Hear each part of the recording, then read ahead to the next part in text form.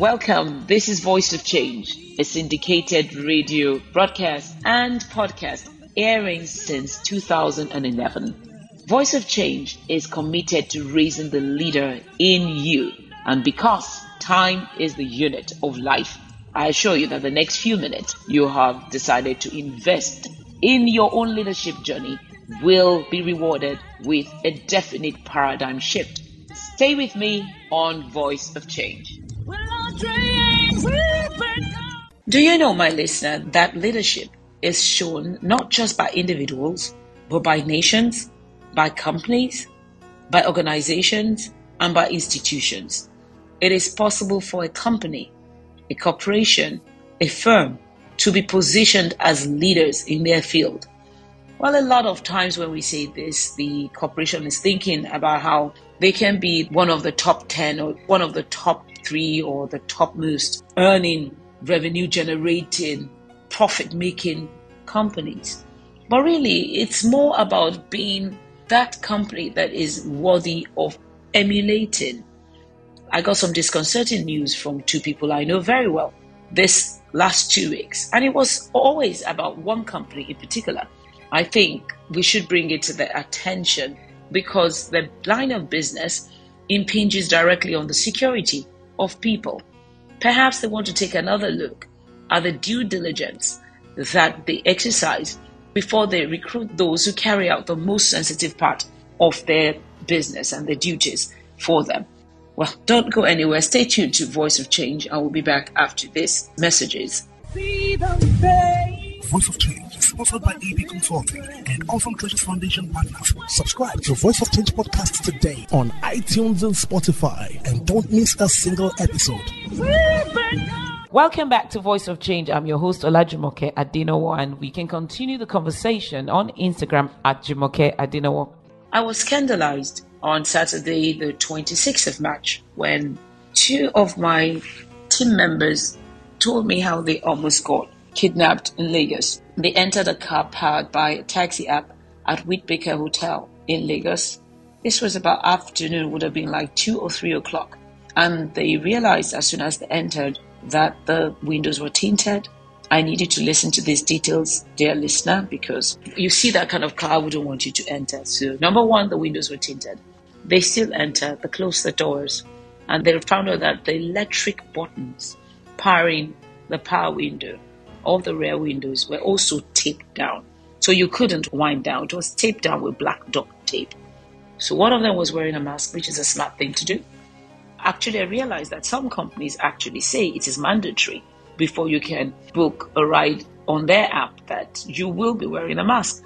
They even also state that the driver will be wearing a mask. So maybe this was not the case, or maybe the other lady not wearing a mask just chose not to wear it. However, the one wearing a mask said she realized her eyes were red. She looked at her colleague's eyes. Her eyes were red. She was behaving a bit funny, disoriented, while the driver kept holding up his hand to the vent with some cloth or some sticker or something. And he kept doing this. And he kept doing this. At some point, they turned onto Kingsway Road and they were stuck in traffic. And this young lady says to the man, "You need to drop us," because she was no longer feeling comfortable. She was asking her colleague how she was feeling, and she was not giving any coherent response. And the traffic had stopped now, and they could go nowhere. And they insisted they were going to get down, and they got down. But not before she tried to pay the man, because she didn't have the app for this particular taxi substitute.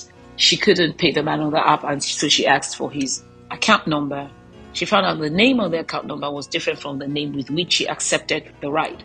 She said, "I'm very sure we were almost kidnapped." Fast forward to last Friday. I'm talking to one of my younger friends, and he says, "I was almost kidnapped in Abuja." I go, "What company is this?" He gives me the same name. He goes out after finishing a training with the company he went to work with in Abuja, finds his facilitator arguing with the driver-to-be, who is insisting he wants to take this drive offline. He's wondering why you want to take the drive offline. After a while, the man eventually agrees. So he goes into the car, sits in the front seat.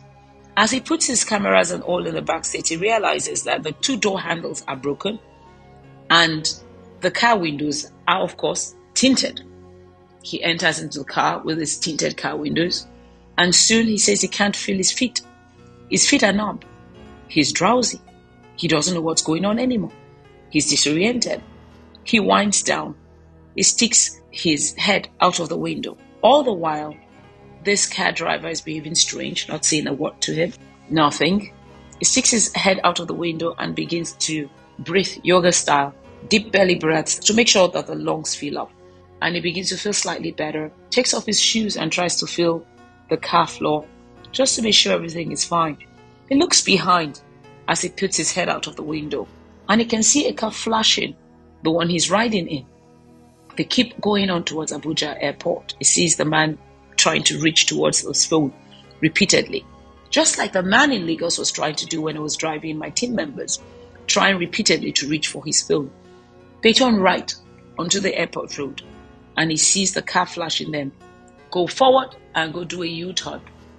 If you're familiar with Abuja, there's an Air Force base on the road, and there's a checkpoint in front manned by army officers. There's a toll gate, so there's armed presence on the road. Perhaps this is why this other car that was flashing turned off. Now, if you know Abuja well too, that road to the airport takes you to the north, just takes you off to wherever, just like Third Mainland Bridge would have taken my team members wherever on the mainland from Ikoyi, where we are at. He says he got down at the airport and he saw the man's phone booting again as he took his things from the back of the car and returned to the front seat. The man had changed SIMs and the Samsung phone was booting again. He said a word to the man to test to see if he really spoke the language his name would claim he spoke. He seemed to have some knowledge of the language. But the man was not talking. He said, from the moment the man dropped him, the facilitator was calling the man to try and get him to find out if he had arrived safely. She couldn't get him.